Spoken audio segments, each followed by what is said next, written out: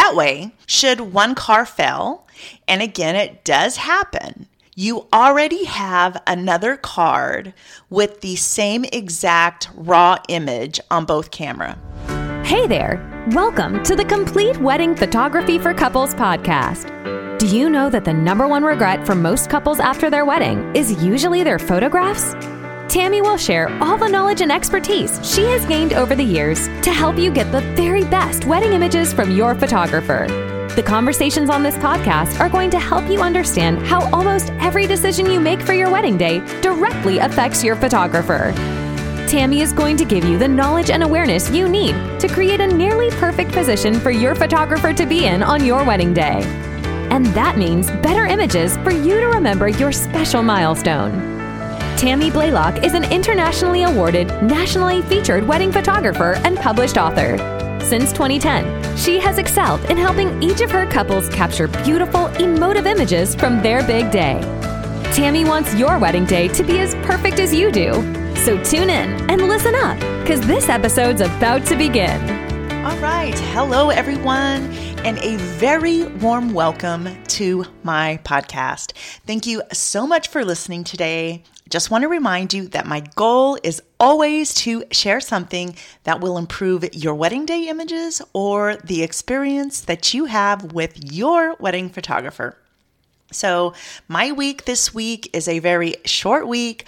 I am leaving Thursday. I'm flying out to Georgia to have my almost annual reunion with some of my very, very good Army buddies who I served with in Germany. Like I said, we do this almost every year, not quite every year. This is something that we started about 6 years ago. And after not seeing each other for almost 30 years, we picked up right where we left off. And it is so good to visit with these guys. Like I said, it's like we never, ever skipped a beat. It's like we picked up right where we left off. And these guys are just so crazy. It is so wonderful just to get back and visit with them and see all their faces again and laugh and cut up and joke around like we're still in our 20s. But we're not. We are in our 50s now.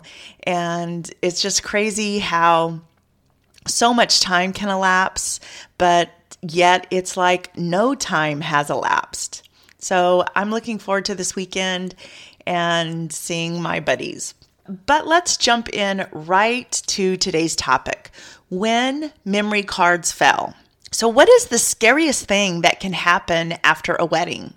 Well, for a photographer, it's losing the images before we've had a chance to deliver them to our clients. And newsflash, it happens way more often than you would think. In fact, it's happened to me once. Recently, in fact, it happened to me last month. A complete external hard drive died. And it was the one with all of my 2022 work on it. But luckily for me, it was not the end of the world because I have fail-safe plans in place to guard me against such catastrophes. Let's just back up just a little bit here. So I am probably in about a dozen or so different photography groups on Facebook. And at least once a week, I see another photographer with this same problem. Only they don't have any safeguards in place.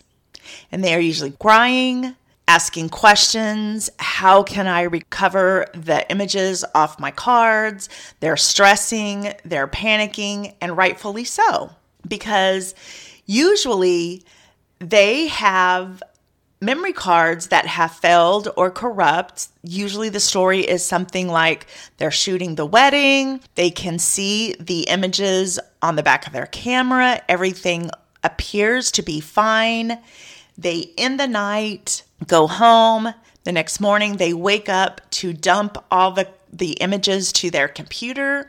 They take the card out of their computer and nothing is there.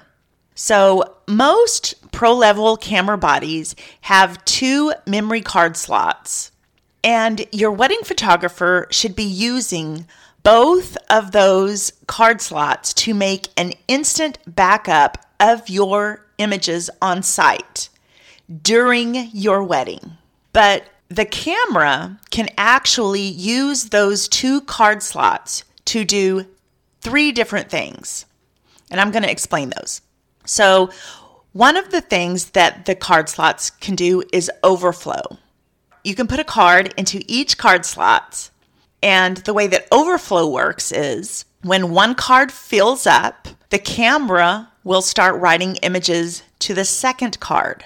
And it's my opinion that cheapy photographers use this method because they want to buy less expensive cards like 16 gig or 32 gig cards and set the camera to do this overflow method so that they don't have to buy the more expensive 64 gig or 120 gig or 256 cards, because the last thing a wedding photographer wants to do on your wedding day is to be changing out these cards and missing moments, or later in the day have to worry over which cards already have images on them. They don't want to mess that up and accidentally format a card that already has images from your wedding day on them. So they use these card slots to do overflow. In my opinion, that is not how they should be using these 2 card slots. Another way that I feel these dual card slots are used incorrectly is to write raw images to one card and JPEG images to the other. And real quickly, let me explain the difference between RAW and JPEG, because I think a lot of people who are not photographers incorrectly assume that a RAW image just means one that has not been edited, and that is incorrect. A RAW image is a format that's, the way that I like to explain it to my potential couples is think of it as an image that has not yet been baked. So a JPEG is an image that has been baked. Think of this in terms of cooking. A JPEG has already been baked. So if I tasted it and I thought that it needed more sugar or another egg or a little dab of butter, it would be very hard to add sugar, eggs, and butter to something that has already been cooked, because I couldn't mix it in to a baked cake because it's already in a cake format. So I can't mix in any other ingredients. On the other hand, if I had a raw image, it would still be in a batter format. And if I needed to add a little pinch of sugar, some more melted butter, and a splash of vanilla, I could very easily add that to my batter, stir it up, and then bake it into a JPEG, which is what the end client receives, are JPEGs. So those are just 2 different formats of an image, RAW and JPEG. So that is, getting back to the topic, those are 2 different formats that the camera can differentiate and write RAW to one card and JPEG to the other. Again, I think that is an incorrect way to use the camera's backup capabilities, because I think that you should be making instant backup copies of the RAW. So the safest way, and in my opinion, the only way, the only option that professionals should be using the backup method for the camera is to be making copies of the RAW file to both cards. That way, should one car fail, and again, it does happen, you already have another card with the same exact RAW image on both camera.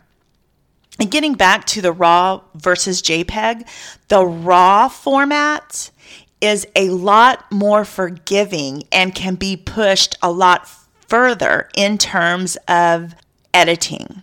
You can recover a lot more information, like in the shadows and the highlights. It's a lot easier to, no, I'm not going to say a lot easier, but it's you can just push it further when you edit it. A JPEG is not as forgiving when you try to edit it. You can't push it as far in terms of like recovering shadows and recovering highlights. And you just can't edit it as well as you can a RAW. It is my experience that a lot of photographers don't utilize this option of making copies of RAW files to both cards. And I can't really understand why. This is the safest and it's the most logical, especially when we are charging thousands of dollars on top of what the couples are already paying for their wedding days. And it's such an intimate milestone in people's lives. We should be taking the utmost, safest regard for these couples' images. And this, to me, is the method we should be using to back up our couples' images on site. Then, once it's removed from the camera's memory cards to another storage device, again, there should be multiple backups made. Multiple local backups, an offsite backup, and a cloud backup. Finally, when the images are delivered to the client should also have a backup made. So what happens when you have to come back to your photographer to ask for additional copies of your gallery? In a lot of instances, it's just a matter of the photographer turning on your gallery, literally like turning on a digital switch within their gallery software. And it doesn't matter if it's Pixieset, CloudSpot, Pass, Zenfolio, Shootproof. I mean, there's literally a dozen of these softwares that photographers use.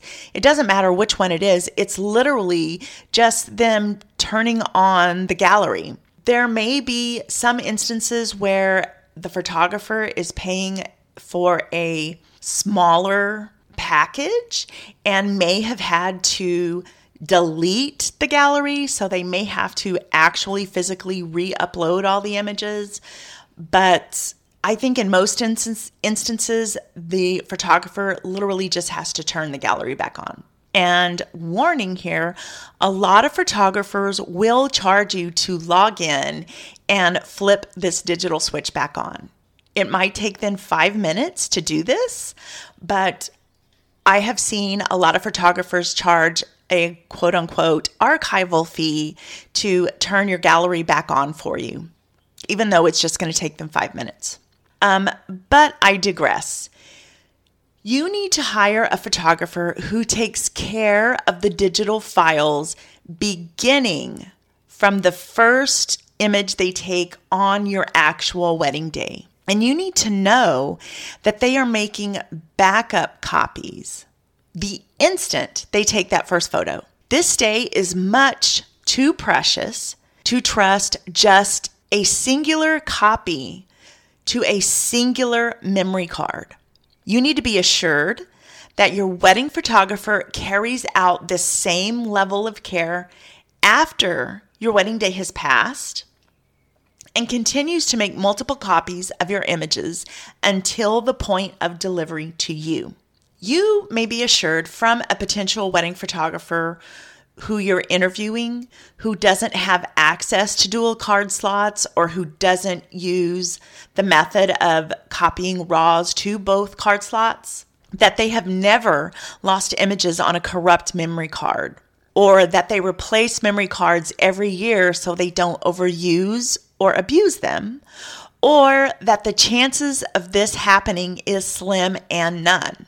But I am here to tell you that this does happen, and you should not take the chance or gamble with the images from your wedding day. In this day and age, there is no need for it. This is not 2001. This is 2022, and we have the technology in place to safeguard and mitigate against this kind of digital image loss or corruption. So don't risk it. There is no need. In addition, Ask about what kinds of backup precautions they take after they have made the delivery to you. Some photographers keep backing up your images even after they have delivered your wedding gallery. So ask your potential wedding photographer if this is a benefit that you can expect from them, just in case something happens to your digital copies. And lastly, this is a bonus pro tip here. Make physical prints of your favorite images. Tell the story of your day in a physically printed wedding album. Nothing will be more romantic than looking through your wedding album with your spouse each time you want to relive your wedding day. Hey, if you loved this podcast, can I please ask that you share a screenshot from wherever you're listening to your Instagram story? Put your best tip on there that you heard today and tag either Complete Wedding Ed or @agirl photo. Remember that the book that accompanies this podcast is available on Amazon and it's Prime eligible. If you ever have a topic you'd like me to cover or a specific question you want me to answer, all you have to do is send me an email at tammy@agirlphoto.com. The only way this podcast grows is if you share it. I don't have a corporation or any big business dollars backing me, so I need your grassroots help. It's only going to grow if listeners like you help me by sharing on your Instagram stories. If you subscribe and leave a review, that will also help other couples just like you find me organically. If you want to know more about the book, the podcast, or my wedding photography, log on to CompleteWeddingEd.com or @agirlphoto.com. Everything is in the show notes. Thank you so much for listening today. I hope you have a very wonderful day. I will catch you next time. Adios. Thank you for listening to the Complete Wedding Photography for Couples podcast. We hope you enjoyed your time, and we hope that you learned something to make your wedding photographs better and your wedding day less stressful. If you're enjoying the show, please feel free to rate, subscribe, and leave a review wherever you listen to your podcasts, so others just like you can set their wedding photographer up for success. Thanks again for tuning in, and we'll catch you again during the next episode.